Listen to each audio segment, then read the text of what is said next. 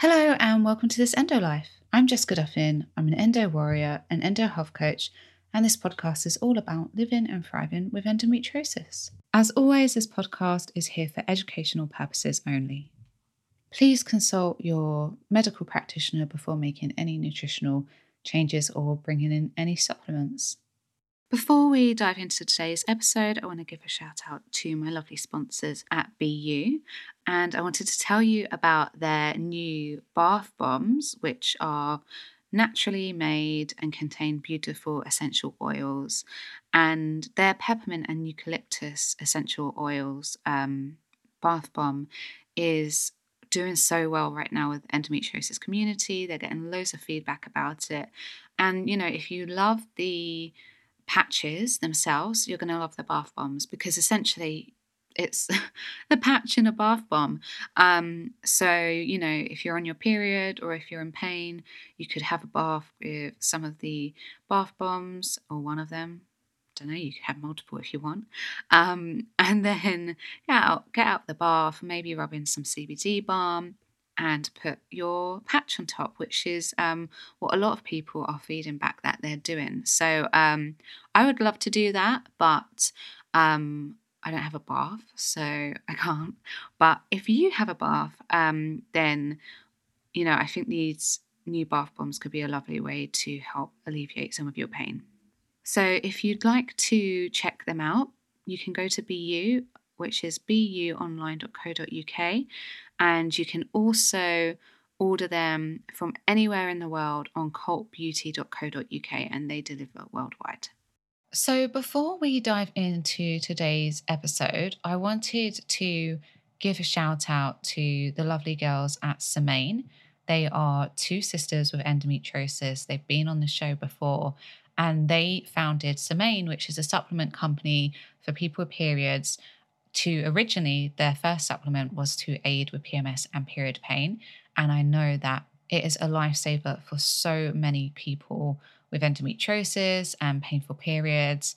I absolutely love that supplement. It's really helped me when I've had to kind of follow protocols for SIBO, or, I've had a stressful time and I've been worried about my period. I've been able to avoid a flare with that supplement, and they've always been so kind and kindly sent me them when I've needed them.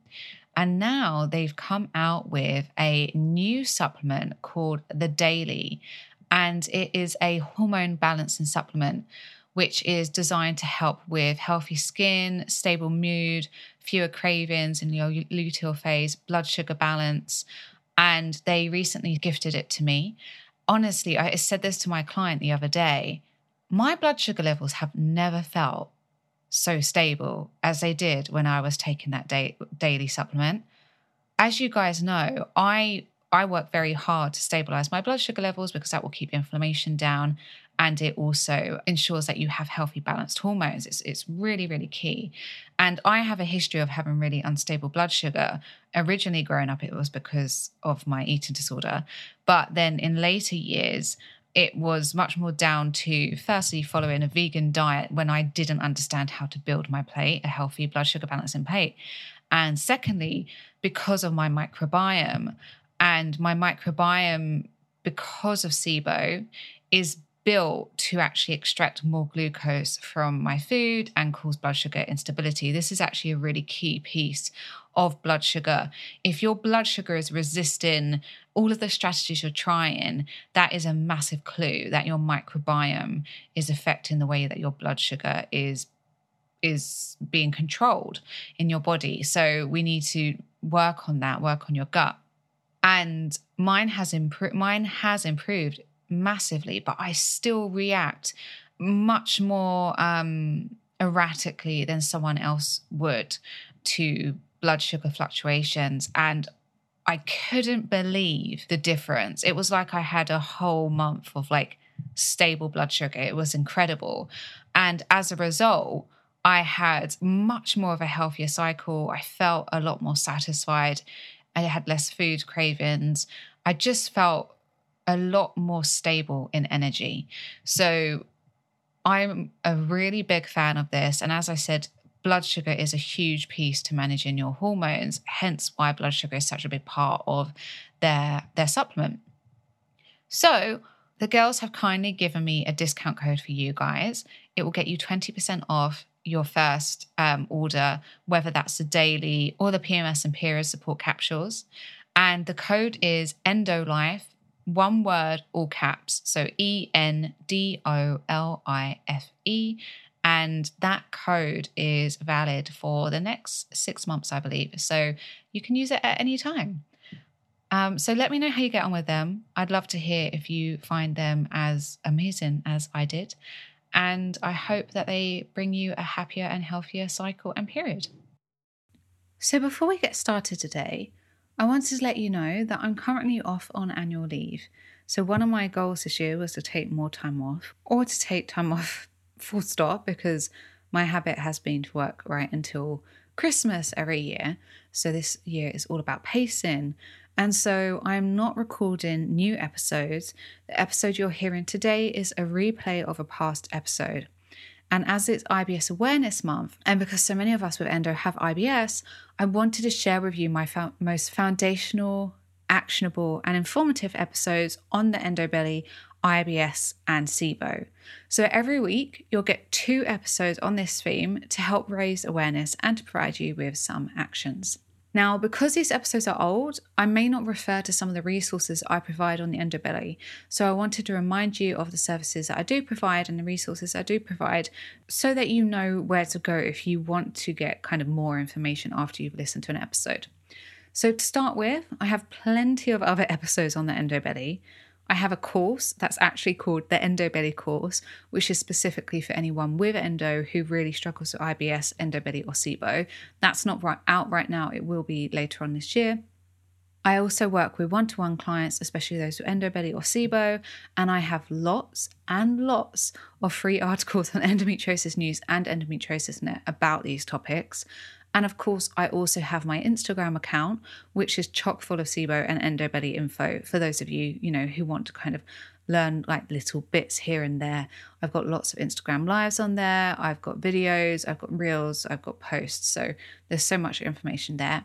And lastly, if you feel like you need a little bit of extra support, I'm currently running a free Endobelly challenge. So you get an email every Monday with some Endobelly information and an action step to help you manage your Endobelly symptoms. The challenge ends on April 18th, but if you sign up before May the 2nd, you'll still be able to access all of the challenge and catch up with all of the emails.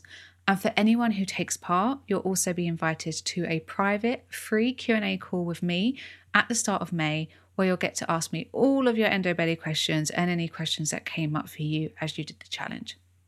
Okay, so I hope those resources are helpful, and I hope that this episode is helpful. So without further ado, let's get to it. So today's episode is part 3 of Understanding the Endobelly. And originally I was going to do an episode that was kind of covering some of the common conditions that can come with endo and having like gut health problems. So SIBO, leaky gut, food intolerances, things like that, gut bacterial imbalance. But actually I thought I would just dive in with SIBO and then do the others separately or in like a shorter episode together, because SIBO is such a tricky subject, and also it's so common in the endo community. Having endometriosis is a risk factor for endometriosis, is a risk factor for developing SIBO. And I'm just seeing it in my clients again and again. It's such a, I just did my test. I'm waiting for my results, and myself and 4 of my other clients did their tests. I'm just seeing it more and more. So yeah, I thought I would. And I've done like some Instagram posts for you guys, and I want to do more on that series of IG posts. But as you know, I haven't had much time to post much on Instagram lately. But yeah, I thought I would dive into SIBO today and give you more detail than is in the IG posts. So today I'm going over what SIBO is, the symptoms of SIBO, and some of the causes. It's a really big topic, and I want to have a couple of experts come on to chat about it further. And I'm also going to do a follow-in episode on the testing and treatment of SIBO, because otherwise it's just a lot for one episode. So let's start with what SIBO is. SIBO stands for small intestinal bacterial overgrowth, and it's very common, as I said, in people with endometriosis, but it's actually pretty common in general. And it's when normal bacteria and another microorganism called archaea build up in the small intestine, and it's not supposed to be there. So bacteria and archaea should be in the large intestine. That's normal. And they should be in certain quantities. So when they're in like the wrong, incorrect ratios, then that's when you have something like bacterial imbalance. The bacteria is imbalanced, it's not the right ratios. But when it's SIBO, it means that bacteria that should be in the large intestine has moved up somehow into the small intestine, or has accumulated there somehow, not necessarily always moved up, but it hasn't moved down. And this is really relevant because if you remember from episode, I think part 1 and part 2 of the Endobelly, in one of them, I talk about the order of the gut, and the small intestine is where the absorption of your nutrients happens. So this is really important for your overall health, basically. And with SIBO, what can happen is that it damages the function and structure of the small intestine. And because it's competing with us for our food, it ends up causing nutrient malabsorption. So we're not getting our nutrients properly. And so this bacteria, if you think about what happens when you're making like a sourdough starter, that bacteria creates gas, right? And you see those bubbles. So that's what's happening in your small intestine with SIBO. The bacteria eat our food. They eat the food that comes in, and they eat carbohydrates predominantly. And then they produce gas. And the process is called fermentation, and that gas accumulates in the stomach and often accumulates at a rate that our body can't get rid of it at. So we end up having that big, distended, bloated belly. Now, SIBO is actually the cause of IBS in up to 60 to 70% of patients. And I think this is so interesting because so many of us have been diagnosed with IBS with endometriosis, or misdiagnosed with IBS with endometriosis. And I think we get the diagnosis of endo and we're like, okay, now I know what the endobelly is and I know why I've got the IBS. It's because I got endo, but actually there could be SIBO going on as well as endo, which is very likely because endometriosis is a risk factor for developing SIBO. So if you've been diagnosed with IBS, you've got an up to 70% chance that SIBO is the cause of your IBS. So definitely take notes on this and talk to your doctor about it. Unfortunately, not all doctors are clued up on SIBO, but I'll put some links in my show notes on how to get further support and, treatment. So another thing it's worth mentioning is that SIBO is chronic in 2/3 of the people who have it, and is relatively easy to solve in about 1/3 of cases. But chronic doesn't mean you're always going to be suffering. Okay? So, I've said this before with endo.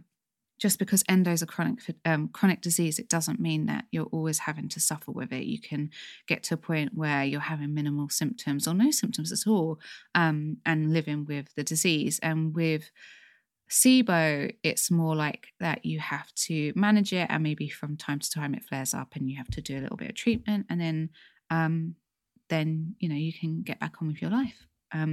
So definitely don't take that chronic diagnosis as this feeling that it's going to be terrible all the time. If you have the endo blow, if you have lots of SIBO symptoms as we go into this, it doesn't mean that that's your forever. So there are 3 types of SIBO. hydrogen type SIBO, methane type SIBO, and hydrogen sulfide type SIBO. And what that means is it just means the type of gas that the bacteria or archaea produce when they eat. So for example, with the hydrogen gas has been produced. Now, the methane type SIBO is actually no longer kind of under the SIBO umbrella, and has now been labeled as its own kind of condition, called intestinal methanogen overgrowth or methanogen bloom. But because that's a very recent change, as of, I think, January 2020, I'm keeping it in here. So the general symptoms of SIBO are, bloating is your number one sign. So your number one symptom. And often it will get worse as the day goes on, especially towards the evening and at night.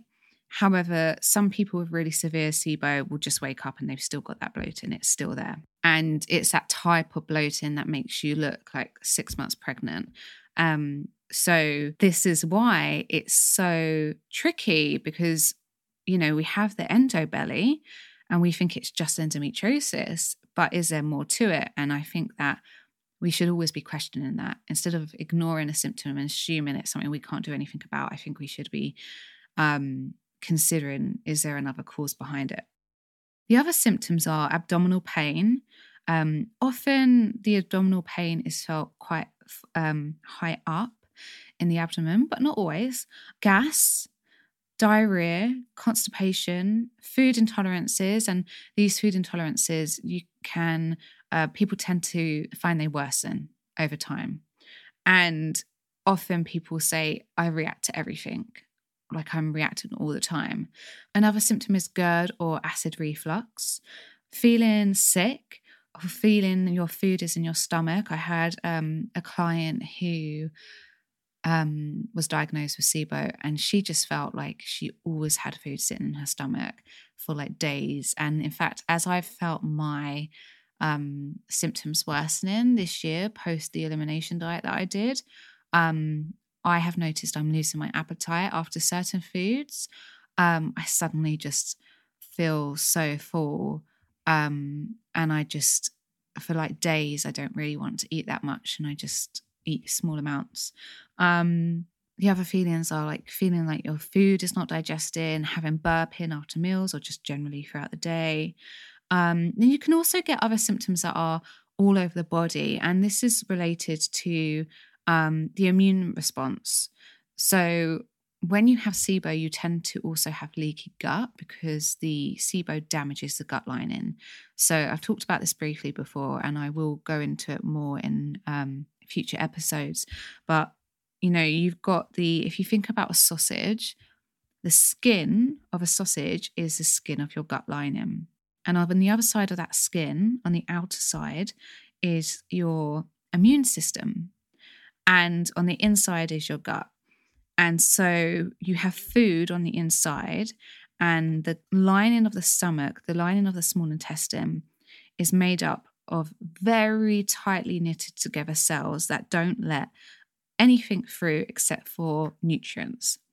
Now, when it becomes damaged, holes start appearing between those cells, and things start getting through into the other side where the bloodstream is and the immune system is, and the immune system starts reacting. So bacteria will get through, small pieces of food will get through, and the immune system will start reacting to that.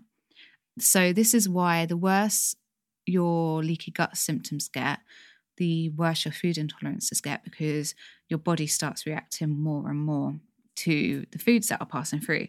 And the immune system has a response. It sees these foods coming through, or these bacteria that are coming through, as an attack on the body. And so it sets up its defenses, including inflammation and inflammatory reactions. And because the bloodstream is on the other side, this immune reaction just kind of stems through the entire body. These immune reactions can result in symptoms such as swelling, rashes, headaches, nasal congestion or like a lot of mucus all of a sudden, painful joints, swelling of the eyes, an eczema flare-up or rosacea flare-up. And on top of that, you could also get fatigue, brain fog, which we're all very familiar with, depression, anxiety, and weight loss as well. Now, you don't necessarily have to have all of these symptoms to have SIBO at all. Really, like some of the most common symptoms you're looking for are the bloated stomach, the diarrhea or constipation, and general kind of IBS issues. But, in some cases, it's mainly like the bloating, for example. Now, hydrogen sulfide type SIBO comes with a couple of other symptoms. So it's everything I just mentioned, plus tingling or numbness in the hands and feet, body pain, and that's often muscular body pain, bladder issues, so very much like IC, or actual IC, so pain in the bladder frequency, bladder urgency, generally feeling just really unwell all the time. And this is rare, but sometimes sulfur smelling gas, worsening food intolerances, histamine sensitivity, sulfur sensitivity. So sulfuric foods would be like eggs, broccoli, sprouts, cauliflower, that kind of thing. Salicylate sensitivity. Now that's a lot harder to identify because salicylates are in so many things, but especially fruit and veg. And going back to the histamines are like alcohol, cheese, dairy, fermented foods, cultured foods, chocolate, coffee, tea. There's others, but those are some of the main ones. And people with hydrogen sulfide type SIBO can also have worsening symptoms after having a Epsom salt bath because that actually has sulfur in it, and after eating sulfur-containing foods. So that's kind of like your main symptoms. But there are some like trademark patterns for these different types of SIBO. For hydrogen type SIBO, this tends to cause diarrhea. Hydrogen sulfide type SIBO can cause diarrhea, but it's also been known to cause constipation. Methane type SIBO tends to cause constipation. Both hydrogen and methane together cause constipation and diarrhea, or a mix. Methane and hydrogen sulfide can cause either constipation or diarrhea, or both. And a mix of having all three of those gases could cause constipation, diarrhea, or both. Now, that pattern isn't like set in stone. Some people can have, for example, some people can have hydrogen type SIBO and have constipation and not diarrhea. It's not set in stone, but that's just a general kind of rule of thumb, general guidance.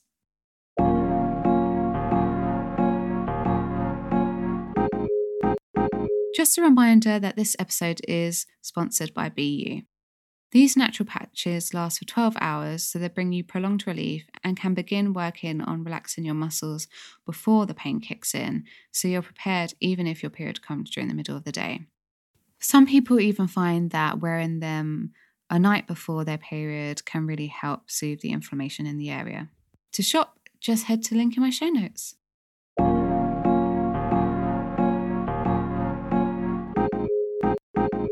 So when you're looking for SIBO in yourself or as a coach, when I'm kind of keeping my eye out for SIBO and I'm considering testing, there are a couple of things to look for. Obviously, clearly we would start with symptoms, especially if there's bloating there. But if you have had a blood test or you've had some kind of test to look for deficiencies such as low B12, iron or ferritin, vitamins A, D, E, K, and omega-3 can all be a cause of SIBO, and also low albumin as well. And this is down to malabsorption. It's not being able to absorb fat properly or proteins and vitamins. So if you get a test and you notice any of these consider what your symptoms are saying, and that might be, SIBO might be behind it.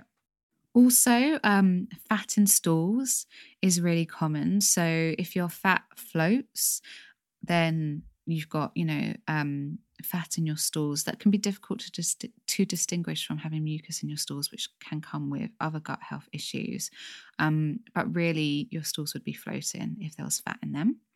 And then obviously the leaky gut signs that I mentioned. So having like joint pain, swelling, headaches, rashes, those can cross over with histamine intolerance.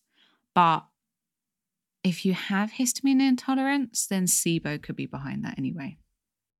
Another sign would be having the associated conditions that come with SIBO. So just like endometriosis, SIBO comes along with some common associated conditions. So some of those are interstitial cystitis, psoriasis, which is like that flaky skin condition where the skin sort of gets scaly and then flakes off, restless leg syndrome, rosacea, and rheumatoid arthritis.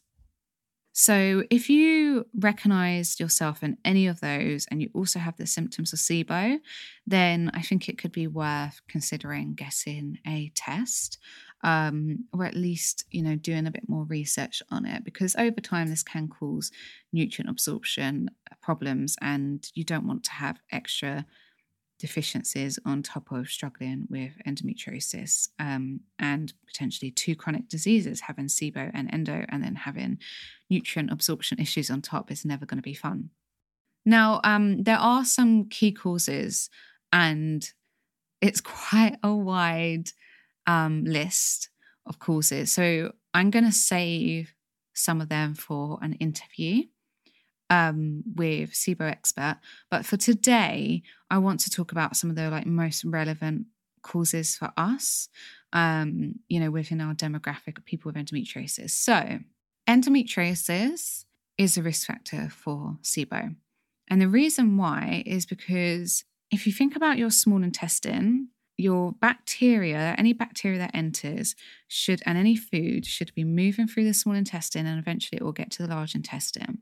And we have something called the migrating motor complex. And that is a sort of wave sensation in the small intestine that sweeps through bacteria and food and anything else that might be building up in the small intestine. And it sweeps it through to clean it out into the large intestine.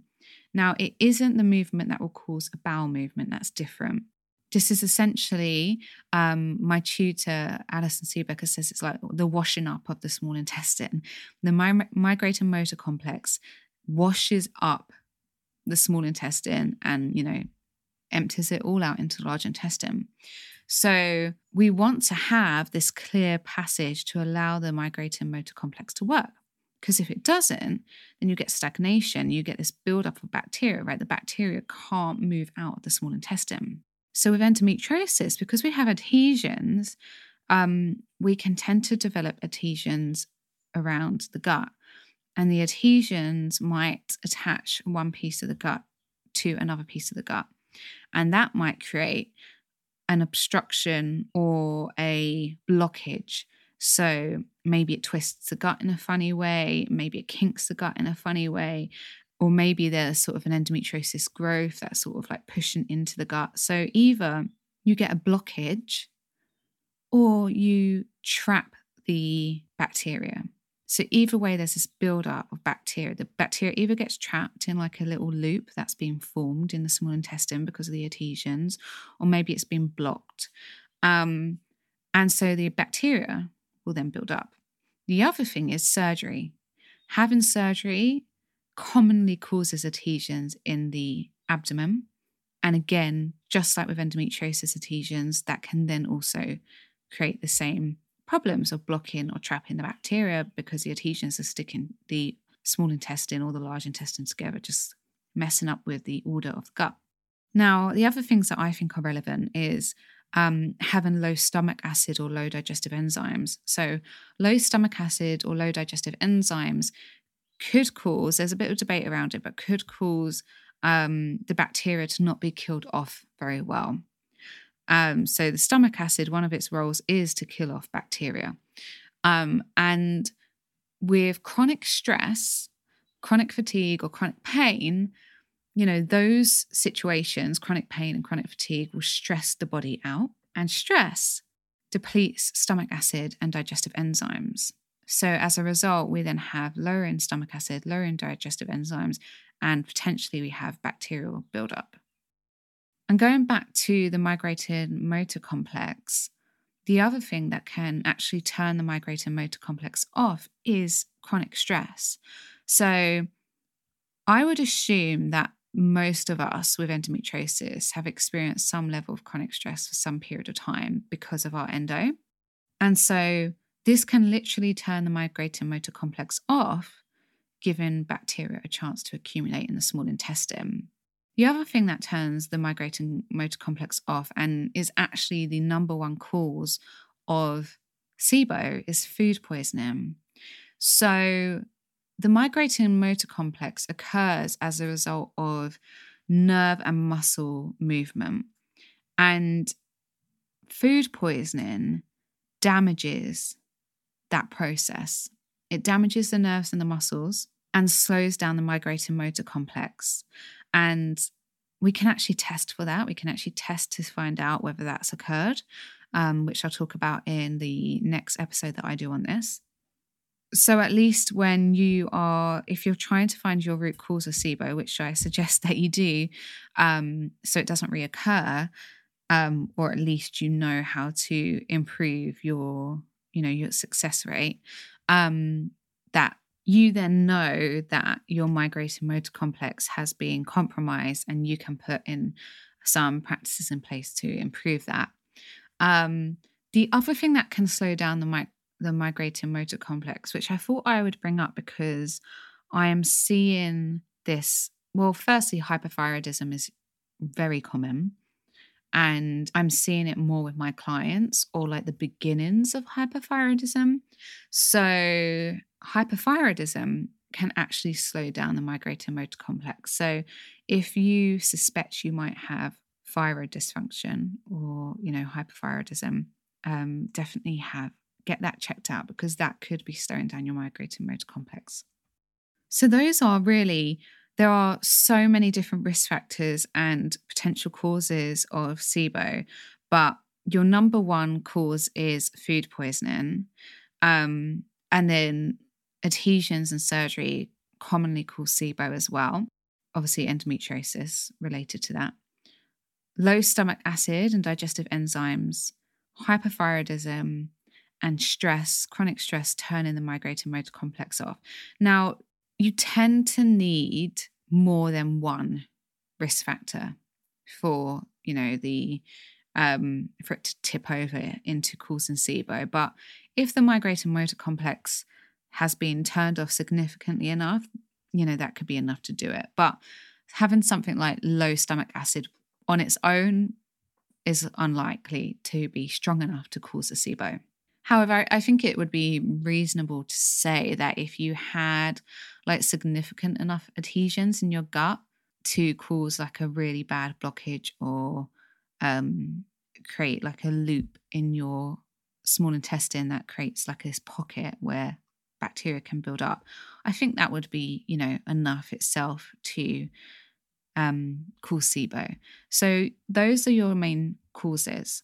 So just to recap, the symptoms of SIBO, your classic symptoms are bloating, that gets worse over the day usually, diarrhea, constipation, nausea, gas, burping, acid reflux or GERD, food sitting in the stomach, brain fog, fatigue, malabsorption and nutrient deficiencies, systemic like body issues, so joint pain, bladder pain, body pain, headaches, histamine sensitivity, worsening food intolerances and sensitivities, generally feeling unwell, sulfur smelling gas, tingling in hands and feet.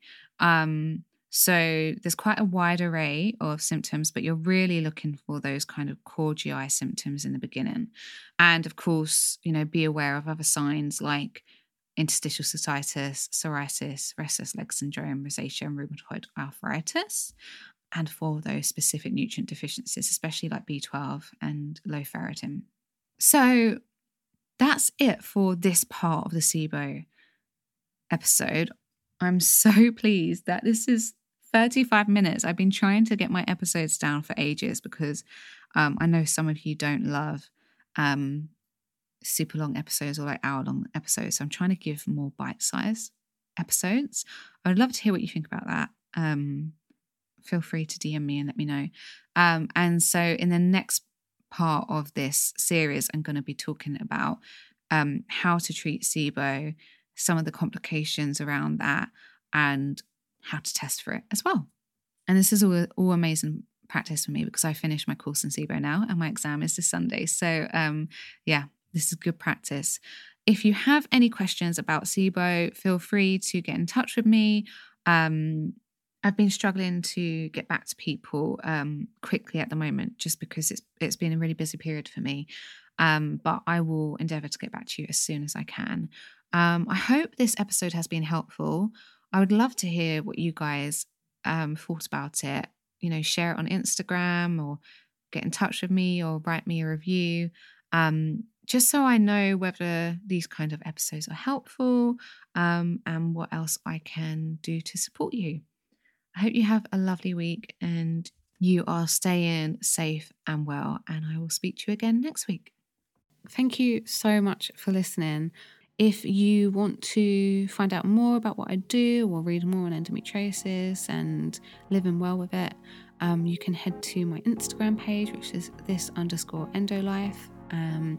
You can head to my website, which is www.thisendolife.com, and you can also get a free guide to managing endometriosis naturally on my website. I've put the link in my show notes. It's a beginner's guide to getting started on all of the areas that I have worked on to help reduce my endometriosis symptoms and pain and live well with endometriosis.